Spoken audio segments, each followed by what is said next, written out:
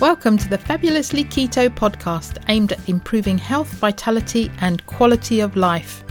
Eating real food in a ketogenic lifestyle.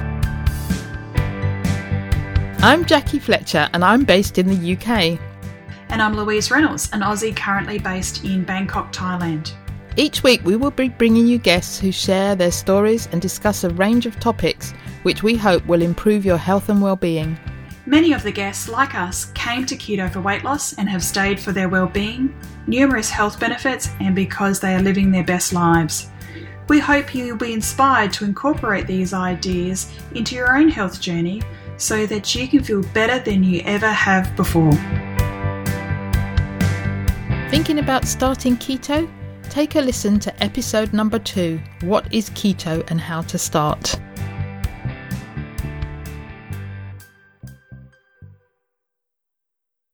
Welcome to the Fabulously Keto podcast. Helen Gowers and John Furniss, it's great to have you with us. It's taken ages to get you on.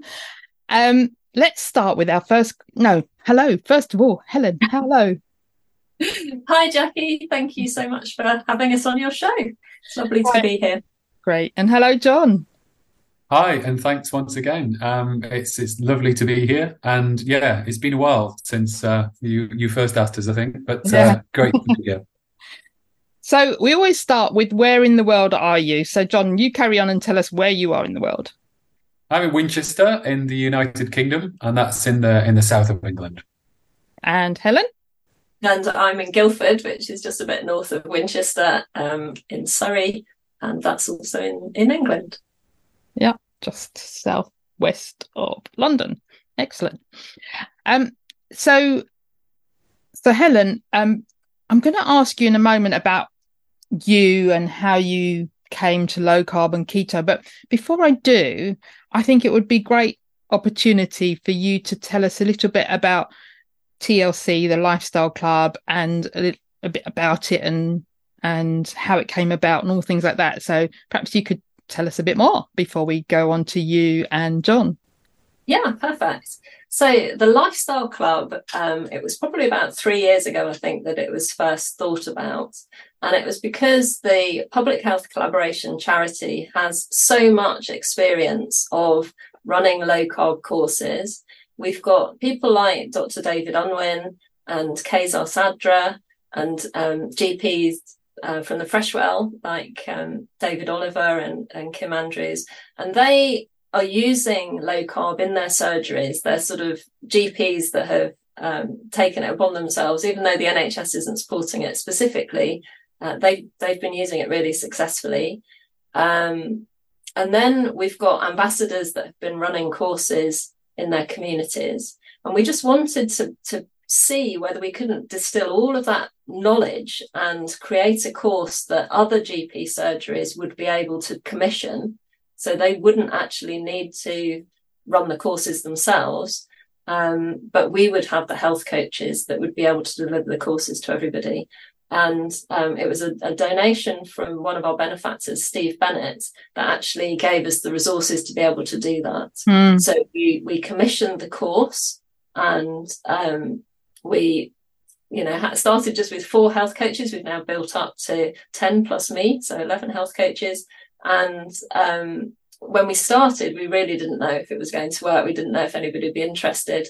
And really, it's been the fantastic response we've had from our participants that has just pushed us on and on. And now we're in 8 primary care networks around the country. So we've got 44 surgeries that are commissioning TLC.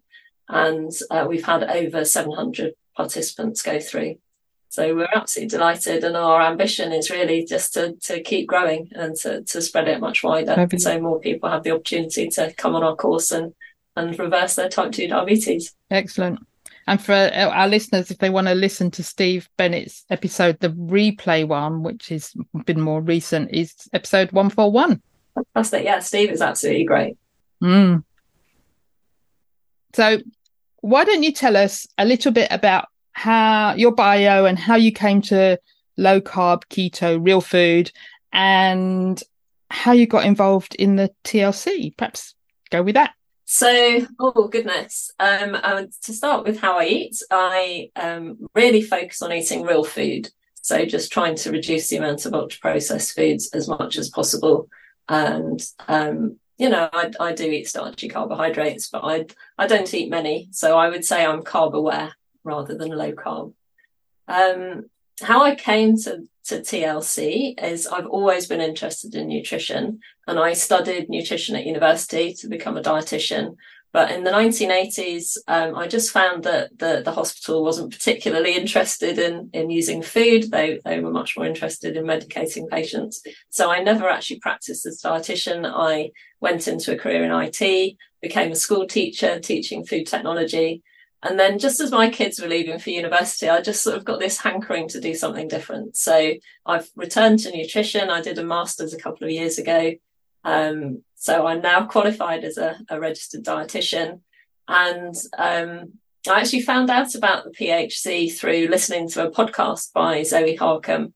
And she was explaining about how the dietary guidelines lack evidence and that the Eat Well guide is heavily influenced by food manufacturers. And in all the time teaching food technology, it hadn't really dawned on me quite how much that's true until she pointed it out.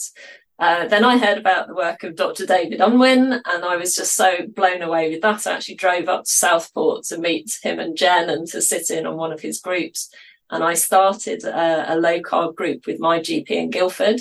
And we were just astonished how quickly people got better. He was having to deprescribe medication within the first week or two.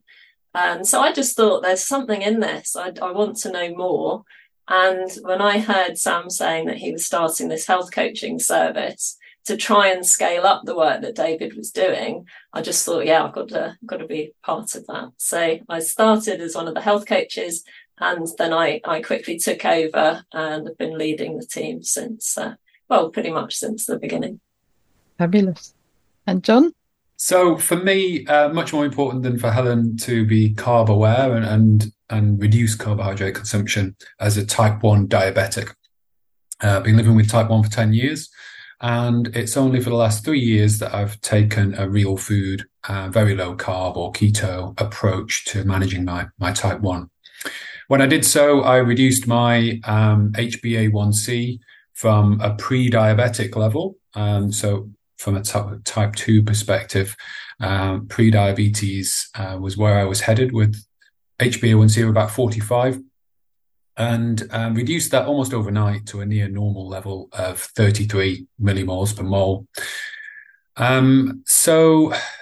Yeah, I couldn't really keep that to myself and wanted to scream and shout about it. And like Helen, set up a local diabetes and metabolic health improvement program as a PHC ambassador.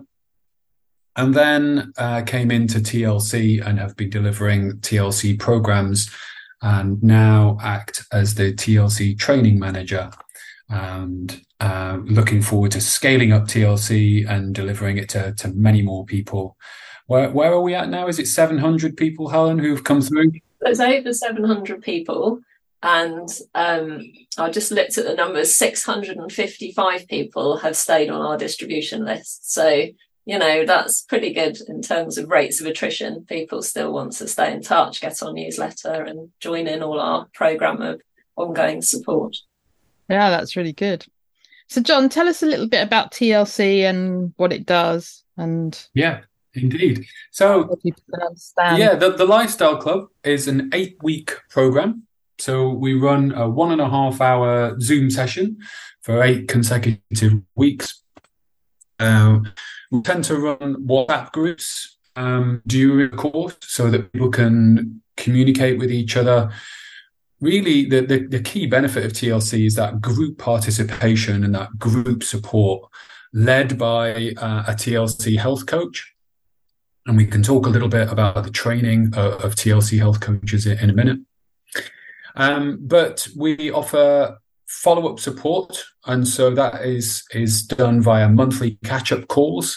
And we're currently setting up local support hubs so people can make contact with each other, support each other face-to-face. And that could be doing walking groups or coffee catch-ups or meetups down the local town hall or church hall or pub or whatever it is that people want to do. So we're there to facilitate and help set these things up, but it's really run by them, for them, the participants.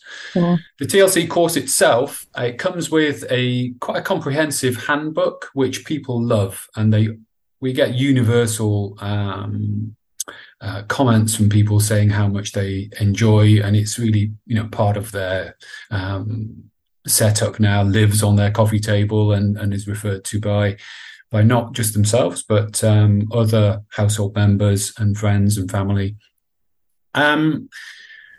So the course itself and the handbook, they were designed with input from PHC ambassadors, but the main architect of it is Expert Health. So it comes with it comes with experts. Deep involvement in this area of metabolic health improvement. They've been doing this for around 20 years. They have a research arm, and they've been training educators to design and to deliver these structured education programs in the NHS. Recently, and Helen can maybe talk a little bit more about it. We achieved Kismet accreditation. So referring surgeries and qualify for QOF points in the DM014 target area. Helen, I don't know if you want to say a bit more about that. I was just looking it up because I can never remember what Kismet actually stands for, but it's Quality Institute for Self-Management Education and Training. And is that specific within the NHS? So it's recognised by the NHS, but it's independent from the NHS. But all structured education that is delivered throughout the NHS, that would be a good thing to be Kismet accredited. And in order to qualify, they wanted to go through everything that we're doing with a fine-tooth comb. So they wanted to know about our training programme, how we assess whether a TLC health coach is meeting the requirements. They wanted to look at things like our complaints procedure, the quality of the resources that we're using and the structure of our courses. So they went through everything. So to have been accredited is fantastic. We're really pleased with that. Yeah, great. Maybe, John, just summarise TLC, because I think the important thing to get across is that it's we're really trying to reach doctors, surgeries and clinicians to sort of I don't want to say employ because that's not the right word, but bring in TLC within their surgeries to for them to get this out, through the health coaches to get this out to the public. So it's more for clinicians rather than just the average layperson, isn't it? Yeah, I think what's really important about TLC is that it's a structured education program designed by Expert Health, so has a lot of backing behind it. It's delivered by qualified health coaches, so we're trained to PCI. That's the Personalised Care Institute Level 3 standard. So we're qualified to deliver this structured education program. We're qualified as health coaches, and really what we are able to do is take a load off of the clinicians' shoulders when it comes to helping them to put their diabetic population into remission or head towards remission, which, following David Unwin's results, we see as a really a very realistic possibility that diabetes for that participant will be put into remission with our support. What we hear from the clinicians that we work with are that it takes a lot of work off of them with respect to running the referrals process. So a broadcast message could be sent out, and then really handed over to us to enroll the participants, to deliver the structured education program, and then to support those for the clinician, their patients, to support them on an ongoing basis, which could be for a very long time. Do we say lifetime support if they need it, Helen? Certainly at the moment, that's what our objective is to just let people. I mean, we're a club, the lifestyle club as opposed to the lifestyle course.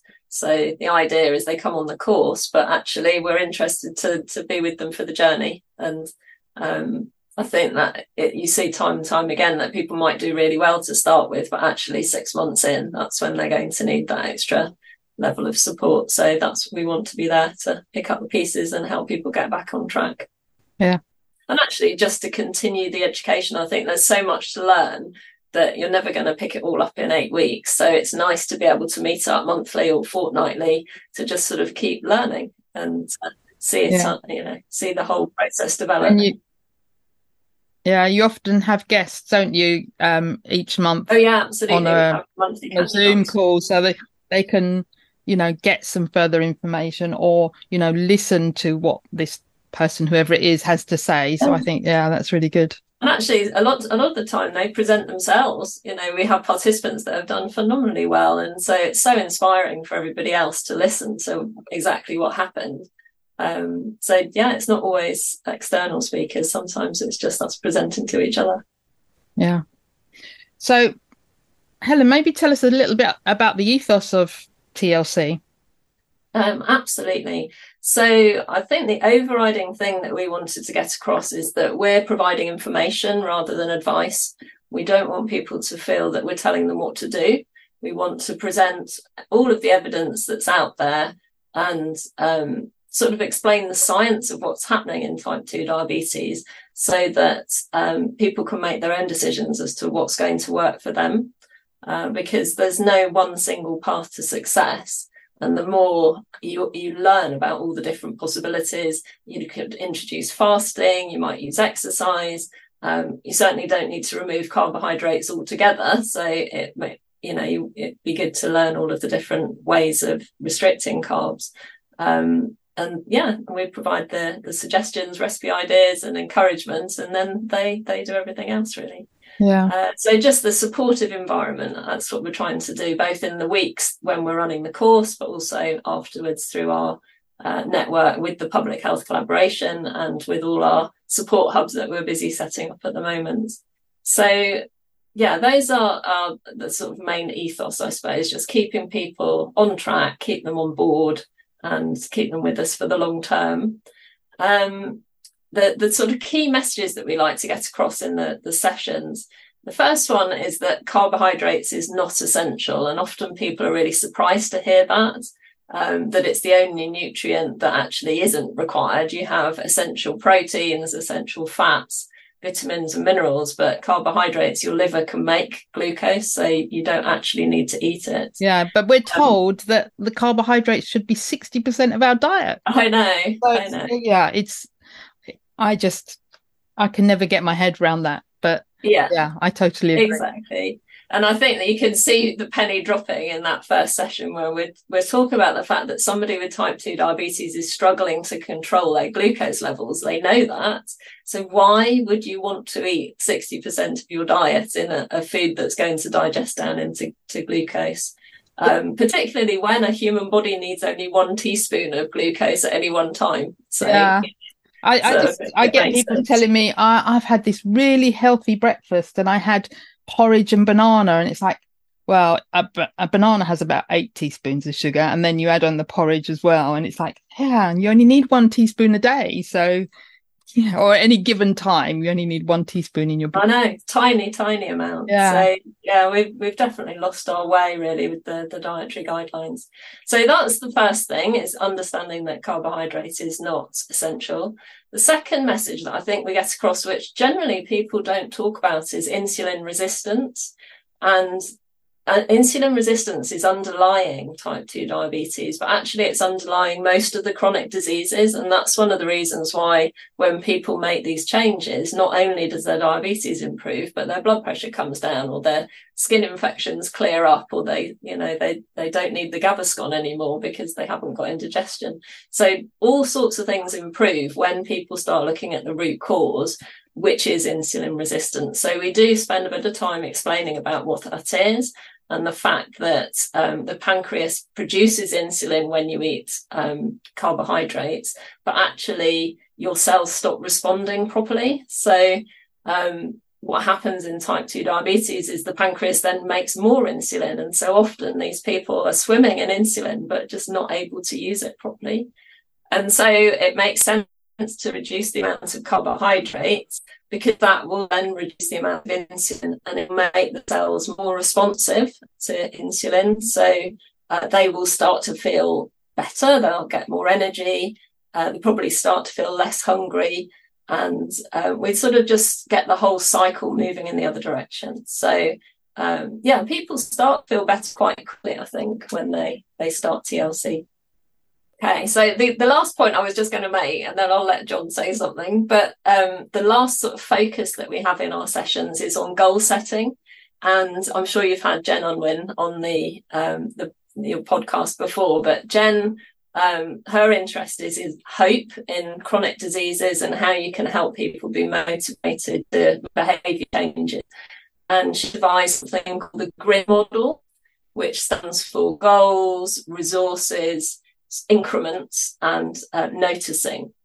So we explain the GRIN model in our first session, and it's really just for somebody to help them to start achieving their goals. So first you need a really big goal and something that's going to actually motivate you to start making some changes. And it's good if it's really detailed. So when somebody says, oh, I just want to be healthier, that's not really going to be a good goal. But to say, what I really want to do is be able to take my grandchildren to the seaside and to play, digging sandcastles with them. That is a really good goal to aim for. Then you need to think about your resources. So you need to think, what do you know already about improving your health? Where can you go for more information, and who's going to help you on the journey? And it's really important to break it down into little steps, because you might have a really big hairy goal to aim for, but actually each week you'd be much better just to tackle it a bit at a time. Yeah. And in our sessions we usually end on, what little change are you actually going to make this week, so we can talk about how you get on next time. And then it's really important to notice people get fixated on weight and worrying about what's happening with their weight, but actually so many other things are going to change that you can think about. Are you sleeping better? Do you actually feel less hungry now? Can you go between meals without needing a snack? So lots of little things to look out for that just show that actually your insulin levels coming down, you are getting better, and things are starting to move in the right direction. Yeah. So those are our three things. Don't worry about carbs. Insulin resistance, learn as much as you can about that, and goal setting as a way to motivate for change. Yeah, fabulous. So John, do you want to tell us a little bit about some of the results that you've had? Before we do so, I would like to just dwell a little bit on a part of our ethos, which is really driven by what's going on nationally in healthcare and within the NHS, a transition towards more of an empowerment model, and a recognition that patients themselves become experts in their own problem, their own chronic disease state. And diabetes in particular, I think is really important when I reflect on my own type 1 diabetes, and how if I want to manage it well, I have to become an expert in human metabolism. But that drives really the way expert have designed TLC with respect to the concept of discovery learning, that we provide the tools, the information, and the support for people to take control themselves and really take control of their own decisions.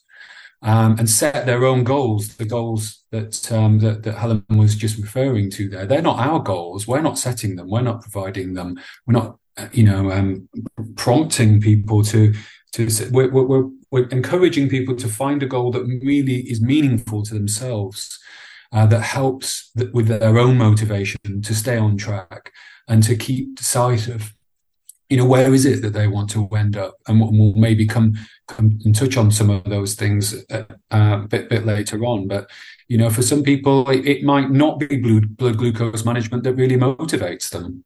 Perhaps it's something very different. Yeah. And so we don't try to pretend to understand what it is that the person wants to do, and we encourage them to learn and then create their own goals based on that learning. So there's this whole principle of informed choice. Informed choice about coming onto TLC, because we recognize that TLC is not the only approach. Real food, low carb is one way, but there are other valid ways. And if people have the information to take the decision to come onto TLC and then choose to do it, they will be more motivated to stick with it and gain from it. Equally, along the way, people are making informed choices, like Helen mentioned earlier. Do they want to do intermittent fasting? Well, maybe we'll give them the information, and maybe they decide not to, and that's okay. That's up to them. We try not to be prescriptive. Yeah. A theme that's been coming up over the last few weeks on the podcast is about each person's responsibility for their own health. And we've been, over the last maybe 40 years, we've been outsourcing our health to the doctors. And actually, what we need to do is take back that responsibility, or the ability to respond to our health. And I think that is really empowering when you make the decision to do something about it. Then it's down to you. And I've applied to be a health coach on the TLC, but in the meantime, I'm a health coach in my own, a low carb health coach in my own right. And that's one of the things that I agree, is that you give people the information. What they decide to do with it is down to them. And so I see my role as encouraging them and empowering them to make good decisions, things that are going to support them on their journey. And like you said, their goals, everybody has a different goal. So for some person, it's playing with their grandkids. For another person, it's climbing a mountain. I've had some fantastic goals that people have told me, and then when they realise them at the end, it's amazing. It's really very exciting. Yeah. And I think the other thing is remembering that people are experts in their own lives. We can sort of make suggestions, but actually they know what's going to work for them. So it's being careful not to be too prescriptive. Yeah, and they have to make the decisions. And I always say to people, they say, "Are you going to give me a food plan of what I should eat each day?" And it's like, no. You decide what you want to eat. It's your choice. It's not for me to tell you what to eat. But I can help you find ways to eat things that are going to support, the outcome that you want. And that's, I think where the TLC is brilliant. And also the actual program is really easy for people to understand. And the book is really simple. I think that's an important concept, of keeping it simple, so that people can, they don't need any special qualifications to be able to take this and run with it. They can implement it. And then, the health coach is there to support them through the first 8 weeks. And then, like you say, with the ongoing support that you've got, they just can stay plugged in and stay focused. Because there's so much to learn, isn't there? We're all learning all the time. Yeah. It's part of the journey. So, should we go back to results? Yeah, let's talk about the results. I think it's fair to say that all of us on TLC that are delivering these programs are super proud of the participants and their own success. We don't own their success, but these are their results, and we're so proud of them. And every time we get a text message or an email telling us what people have achieved, it really makes our day, and this job just never stops delivering with respect to satisfaction that this role that we derive from doing this role. It's brilliant. Yeah. And I think, is it a good time, Helen, to maybe give a shout out to the other TLC health coaches who've just done so much and gone so far, given so much of themselves? Absolutely. And I think that's the whole point, that is what makes TLC, is our health coaching staff. So we've got Heather and Aranda, and John and I were the sort of first four, but actually now we've got 10 health coaches. So we've got David, Jane, Laura, Polly, Nicola, Helen, and then Heather Lewis, who is our fulfillment officer. So she's the one that posts all of the handbooks out to everybody. But together it's an amazing team, and people come at it with so much experience. Some people have reversed their diabetes, some pre-diabetes, using this low carb approach. So they've got masses of sort of experience and ideas and recipes. Heather runs her own website, and because TLC doesn't have, not a website, it's a Facebook page, but because TLC hasn't got a Facebook page, we're using Heather's Spilsby Low Carb, and I can't remember how many people she's got on there now, but she's forever putting really relevant, up-to-date suggestions and recipes. So yes, great group. Yeah, it's fantastic. So together, that team, we've supported people in achieving the results that I'm just going to mention. So these are going to be these are 6-month results. So people come in, we take baseline results, health markers from them. And then after 6 months, we've collected more data. We do collect longer term data, but that perhaps Helen will come back to that sort of data capture and how we're going to hopefully publish that in the future. But the data that we've got at the moment, so split into 2 categories of pre-diabetes and type 2 diabetes. So the pre-diabetics who have come in have started with an average HbA1c of 47.5 millimoles per mole. So that's the UK unit, and that would be in US 8%.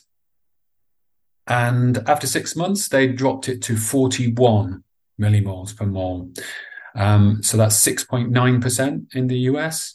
So that's in the non-diabetic range. So within 6 months, these people on average have turned their diabetes around and they've made themselves not pre-diabetic anymore.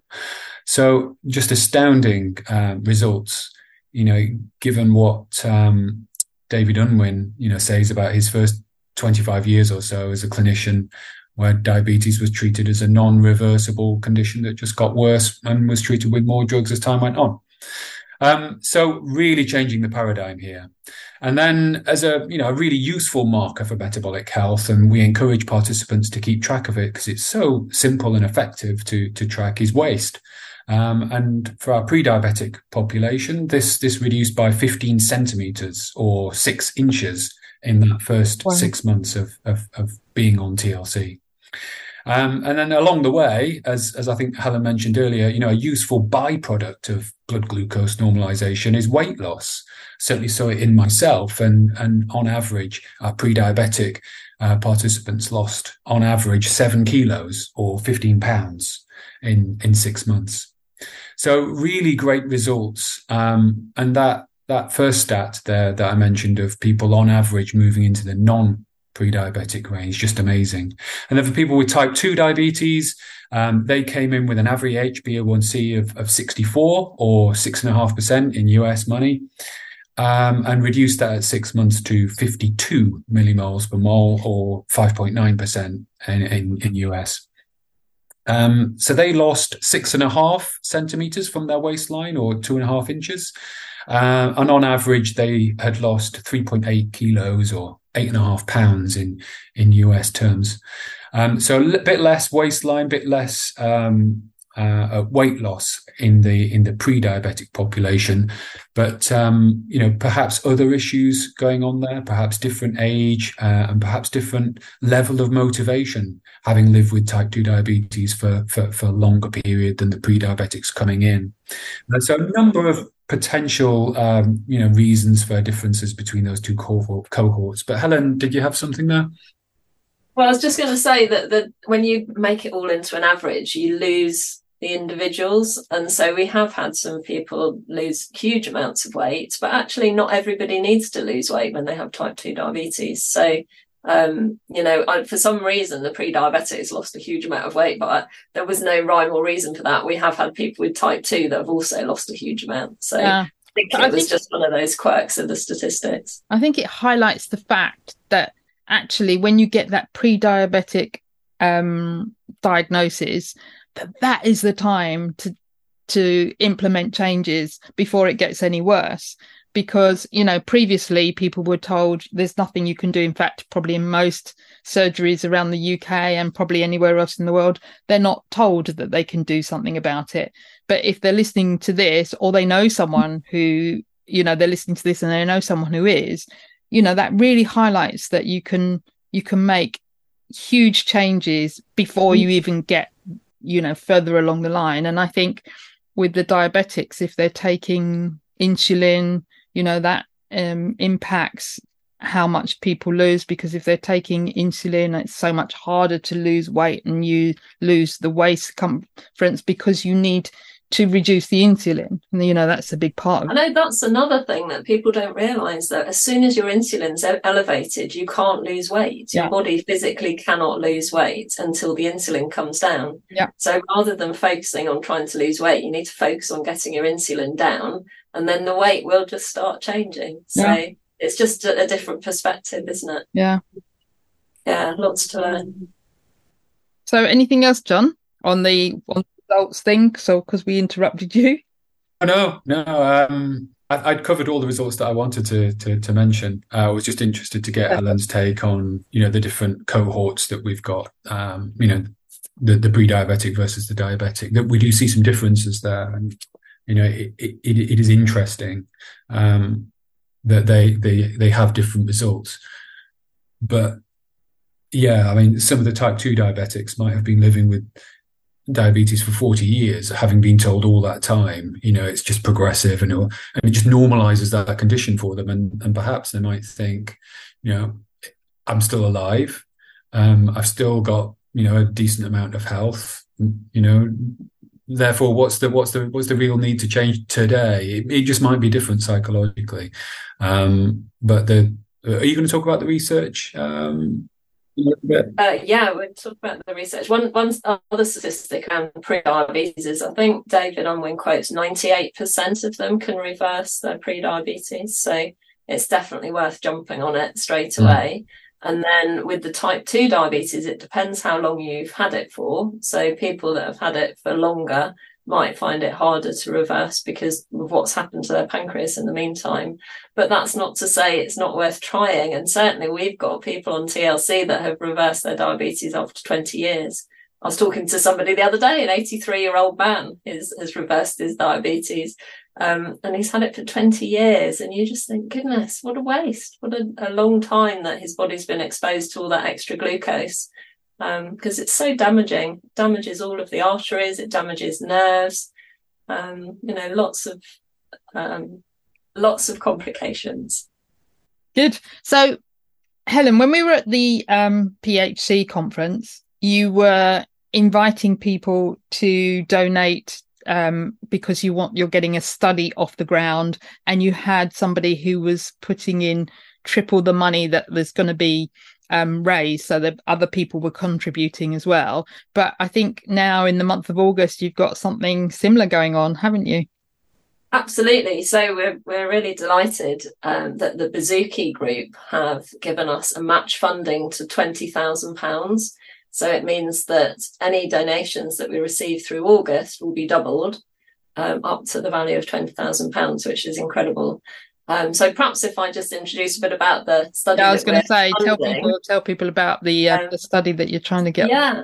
So we've been running TLC now for 2 years, and as John said, we've got fantastic results. But the problem that we're having is that, firstly, all of our results are patient reported. So it's people measuring their own tummies and standing on the scales at home and telling us their results. But also that the blood tests that the surgeries do, we have no control about when those tests are taken. So although it would be nice to have a blood test at the beginning of the 8 weeks and then have another one at the end, we don't have any control over that. And also we don't have any control over changes to medications. So one of the questions that I'm often asked is, what's the remission rate for the people that have been on TLC? And we can't really say what the remission rate is because we haven't got access to all of those measurements. Mm-hmm. So I've been collaborating with the University of Surrey, which is where I actually did my master's. So Professor Denise Robertson, who was my project supervisor, has agreed to run a study where they are going to employ a research dietitian to measure everybody. So people coming onto TLC, that will all be completely normal. They'll come on an information session to hear all about what we do, and if they like what they hear, and over 80% of people that come on one of those sessions do, so they sign up. But at that point, they'll be asked, would you like to join the study? And if they want to join the study, then we'll be able to take measurements, or this research dietitian will take the blood tests and take all of the measurements, ask them some questions. And that will then mean that we've got unbiased data that's been collected at all of the correct time points to be able to say exactly what happens when somebody does the Lifestyle Club as an intervention. And hopefully our results will mirror all our anecdotal stories that we've heard from participants doing so well, such that we can then take that to the government and the NHS and say, you are not offering low carb as a solution for diabetics. They can choose between the soups and shakes approach, which does work for some people, but it's quite restricted. They offer the injections for weight loss, and then they're offering a high carbohydrate, low fat approach with, eat less and move more. So we would like to see low carb, real food as a fourth option that people could choose to manage their diabetes with a view to aiming for remission. So that's the point of the study. It's really just to raise awareness and to give everybody choice, so that they can choose what approach they want to use to improve their diabetes. And I'm guessing a bit like the Virta Health studies in the US, you probably need to run this over a couple of years to get all the data. And that's very true. Yeah, that's very true. So what we've said with our crowdfunding is we're aiming for 50,000 to be able to settle the study up, to employ the dietitian, to get all of the baseline measurements, and then do a 6-month follow-up. So if hopefully we're almost at that 50,000 total, but for another 13,000, we'll then get the 2-year follow-up. And actually, as you say, that is the measurement that people are most interested in. So we're going to need 63,000, and that will then give us the whole study, but also the 2-year follow-up to see what happened after 2 years. And we're hoping to get 100 patients to sign up and to be monitored. So yeah, that's coming. We're launching it to the surgeries about November time, and then the participants will start the courses in January. So are they the surgeries that are already using TLC? So we've got surgeries in Guildford, and they're already commissioning TLC. So the people that have been through from Guildford obviously missed the study. They've still benefited from TLC, but the people joining TLC in January from those Guildford surgeries will be given the option to have their measurements taken, and they will get all of the results. The university will share all of the measurements that have been taken with them. So hopefully they'll find it even more motivating to feel like they're really being looked after from every angle. Yeah. So if somebody's listening to the podcast today, whenever they're listening to it, in fact, if they're a clinician, they're probably already aware about low carb and the importance of it and how it helps in putting type 2 diabetes into remission. So I'm guessing that they could try and share this podcast, this episode, with other people in their surgery, or whoever they come in contact with. That would be a good idea. But a lot of our listeners are not going to be clinicians. How can they help spread the word about the TLC? What can they do to help raise awareness? Yeah, that's a really good point. So for clinicians, we're only operating through primary care at the moment. So they just need to get in touch. They could go to our website or just email me, and I'll be able to explain how they can commission us, and we'll get the whole thing up and running. And that will just then mean their patients can be signposted to TLC. At the moment, it's usually done through primary care networks. So a group of surgeries will commission us together, and all of the surgeries will then be able to signpost patients to TLC. For just members of the public, people with diabetes, people interested in hearing about what they could do, because TLC is not available unless through primary care, we don't do self-referrals. They can obviously speak to their GP. There's nothing to stop them going and actually saying, I've heard about this course. How do you feel about offering it at our surgery? So that's one thing they can do. But the other thing is that the Public Health Collaboration charity has a huge amount of resources that's available for people with type 2 diabetes or pre-diabetes. We've just launched a support service from the PHC website. So perhaps if we make sure that the PHC website address is also on your show notes. Yeah, it will be. Yeah. Then people can find out all about the low carbohydrate diets. There's recorded weekly sessions that Liz has recorded. So it's a similar thing to TLC. It's not TLC, but it's exactly the same messages of how to reduce carbohydrates and improve your diabetes. Yeah. And then I wanted to ask you, so if this has been put in front of somebody in a primary care, either primary care network or in a particular surgery, what do you see as some of the benefits for the surgery to implement this? Why should they do it? Yeah, that's a good question. I don't know. I feel like I'm doing all the talking. Do you want to say why they should do it? Yeah, and what I'm going to do here is refer to some of the direct feedback we've had from one of the clinicians we've been working with from very early on. So a clinician working in my area, close to me geographically, and we've had some really good contact with that clinician, and they have really benefited from this in their own job, as well as seeing the benefits for their patients. So I'll just read a few of the things that have been shared. So frustrations prior to TLC, it being difficult to recruit health coaches who often want to work 9 to 5 hours. And what we can offer is, if a health coach wants to do it, they could run a session at the weekend, any evening of the week, and they can put their hours, peppered throughout the week. And then participants themselves can choose from a range, maybe 12, 15. And when we've got more health coaches and more demand, maybe 20 or 30 different sessions through the week. So,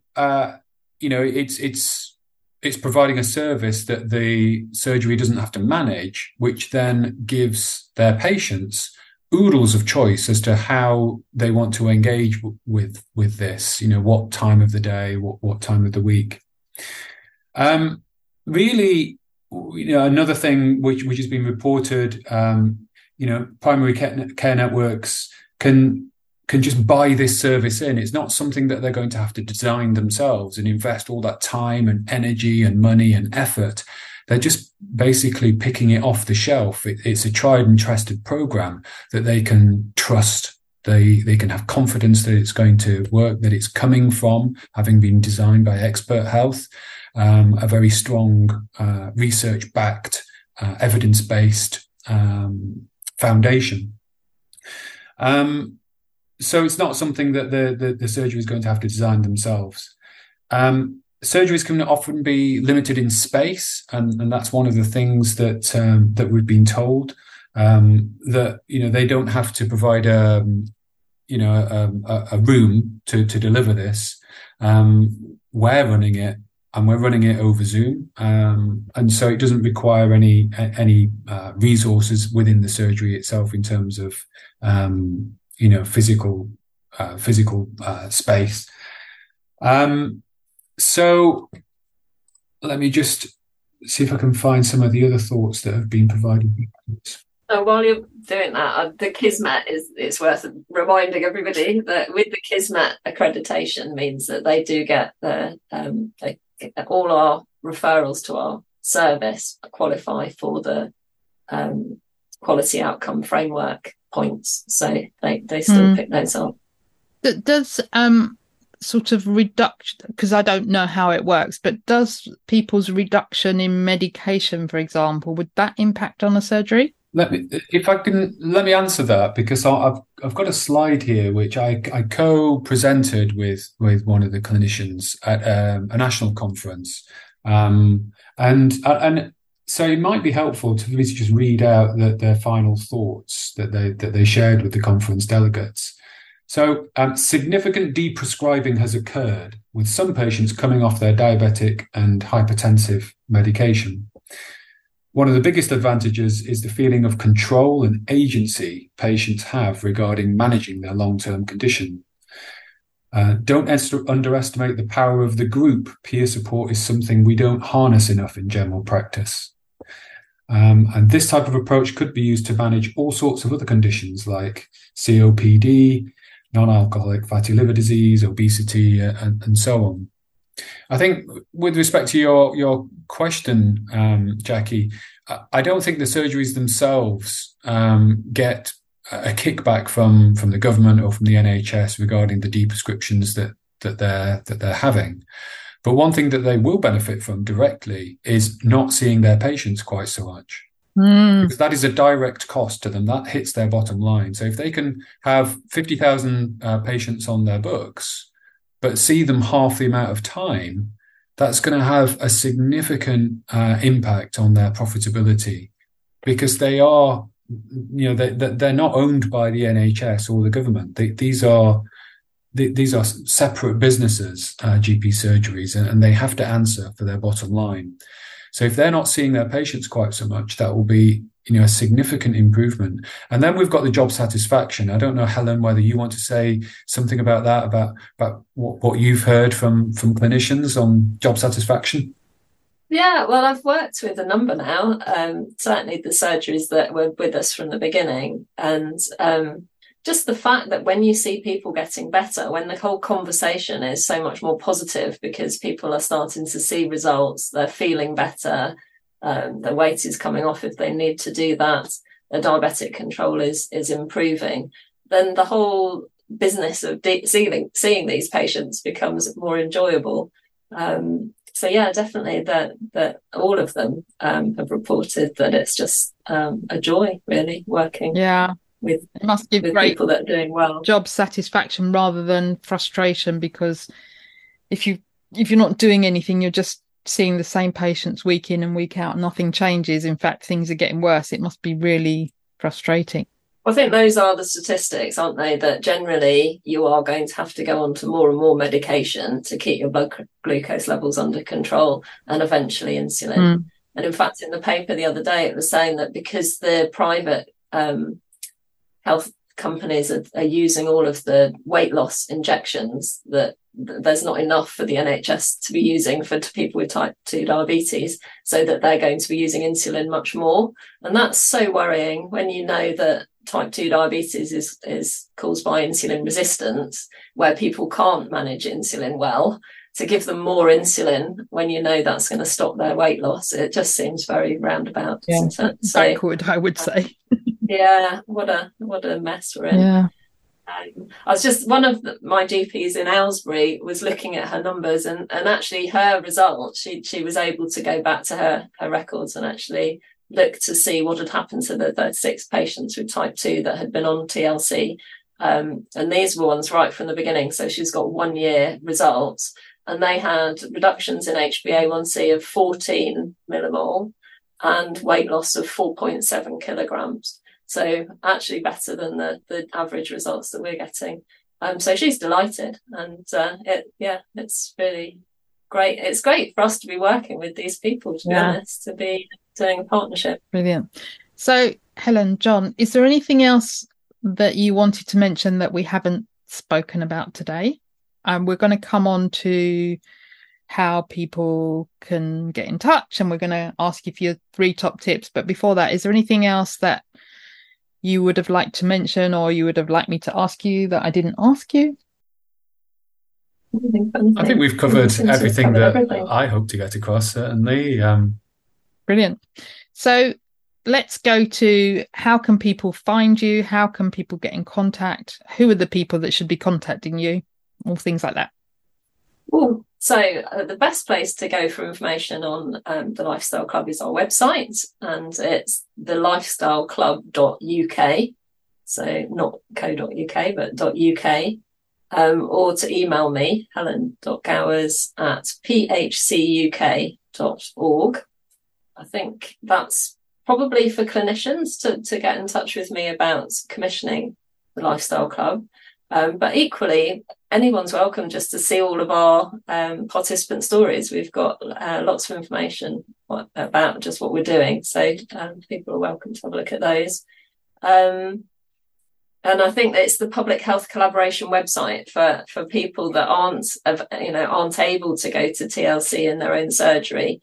Then the charity is trying to fill that gap while we're waiting to ramp up and to spread TLC around the country. That's phcuk.org, but all the links will be in the show notes. Yeah, exactly. So let's finish with your 3 top tips that could be around TLC, but it could be your personal things for, people listening, what they could do to take control of their situation, or it could be about diet. John, it would be great if you could touch on something for the type 1 diabetics that are listening. Go with your 3 top tips, and I'm going to choose. Who shall I choose first? John. Okay. You go. Yeah, well, you mentioned type 1 there, so I will briefly mention that, my personal hope is that one day we'll have a TLC for type 1. And Sam Feltham, the PHC director, is well up for that. But I think what we really need to walk before we can run with TLC. We need to establish and deliver this consistently for a period of time before we start trying to scale this up by moving into different areas. But type 1s, yes, I think it's fair to say since the introduction of insulin therapy, my personal belief is that type 1 was more or less forgotten about. And so, I certainly feel like, we get the short end of the stick with respect to good care. And particularly with carbohydrates, you see as a person that's injecting insulin, the impact of carbohydrates. So low carb is safe in type 1, but you need to do it with good support. Currently, TLC isn't offering that support for type 1s, but there are resources out there, and I would encourage people to go out and find them.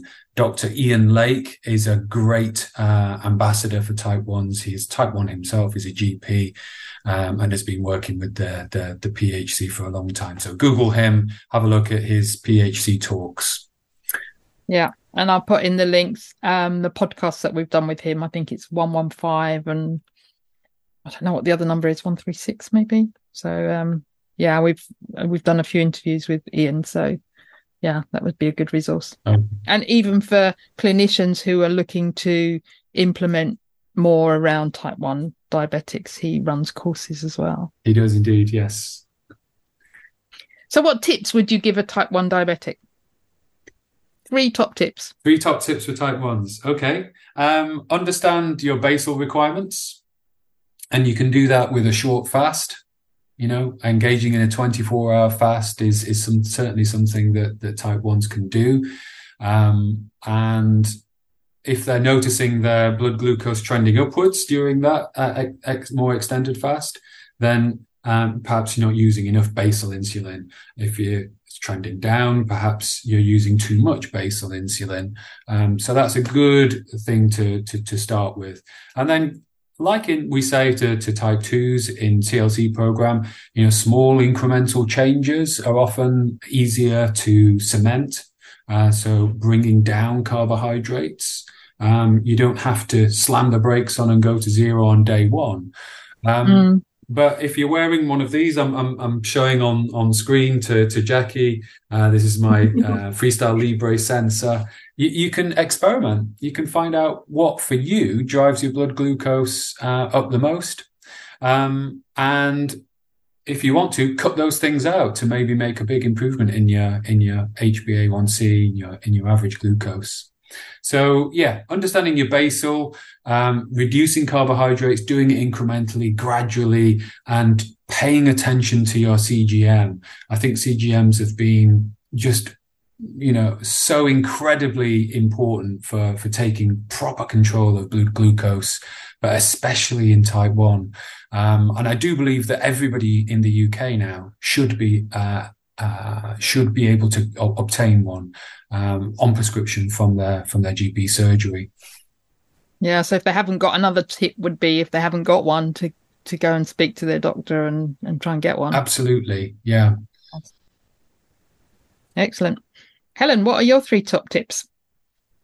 Okay, I'm a real fan of goal setting. And so for me, the GRIN model is absolutely perfect. And just always really set a reach goal, in that we're so much more capable of achieving things than we give ourselves credit for.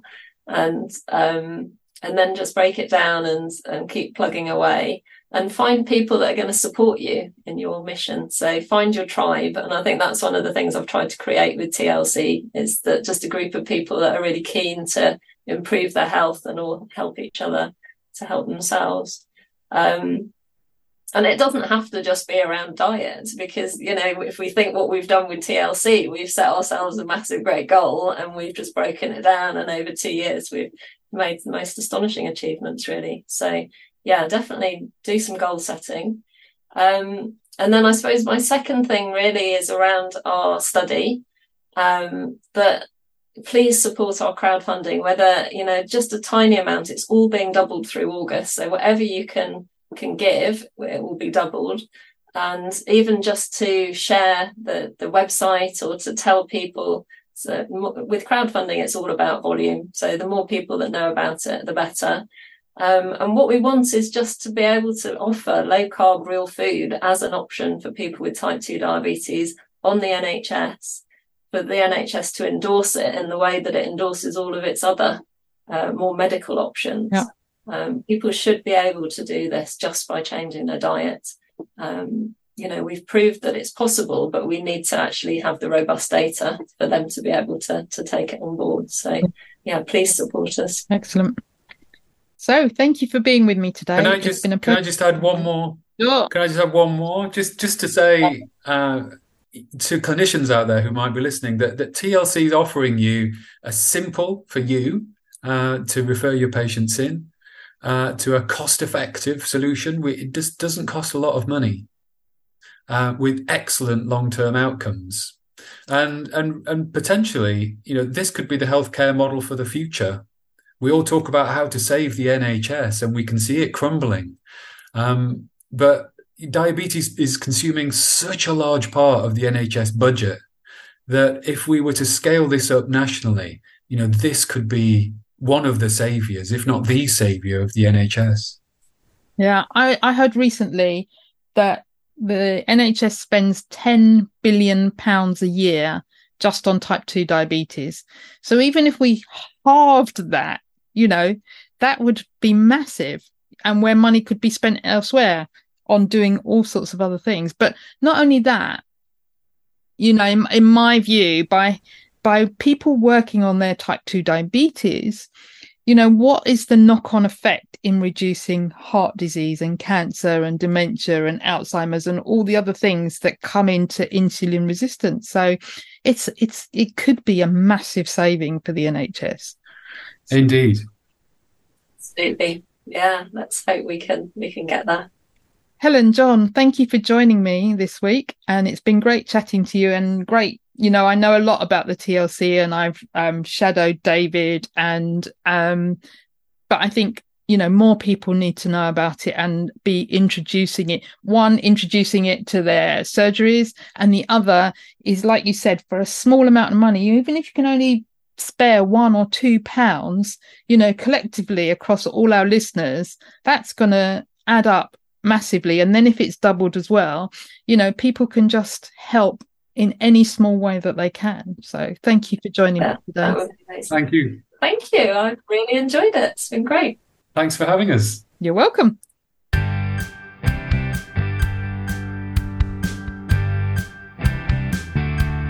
It would be great if you could support us through Patreon. Go to patreon.com/fabulously keto and you can choose the monthly amount you wish.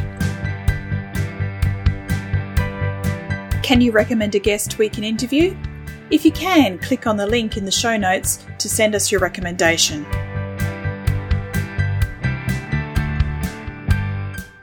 Would you like to join our Facebook group? Search for Fabulously Keto on Facebook. Our Facebook page is called Fabulously Keto and you can follow us there. Or you can follow us on Twitter. Our handle is Fabulously Keto. Or follow us on Instagram, Fabulously Keto1. Did you enjoy the show? Let us know you listened by tagging us in your Insta story or Instagram post using the handle Fabulously Keto1 and the hashtag TFKP. All the links are on the website and in the show notes. If you haven't subscribed to the podcast, click the subscribe button. Reviews help us to be found and reach new listeners. Please leave a review of our show on your preferred podcast listening platform. We appreciate you taking the time and read them all. Disclaimer. The information in this podcast is for informational and educational purposes only. Nothing in this podcast can be taken as advice. Whether our guests are doctors, healthcare professionals or not, they're only sharing their own opinions and stories, and this does not constitute a doctor-patient relationship. It's always best to seek professional medical advice should you wish to make any changes to your current medication or treatments. Also speak to your own doctor if you have any concerns about your health or you wish to make lifestyle changes, especially if you're taking medication.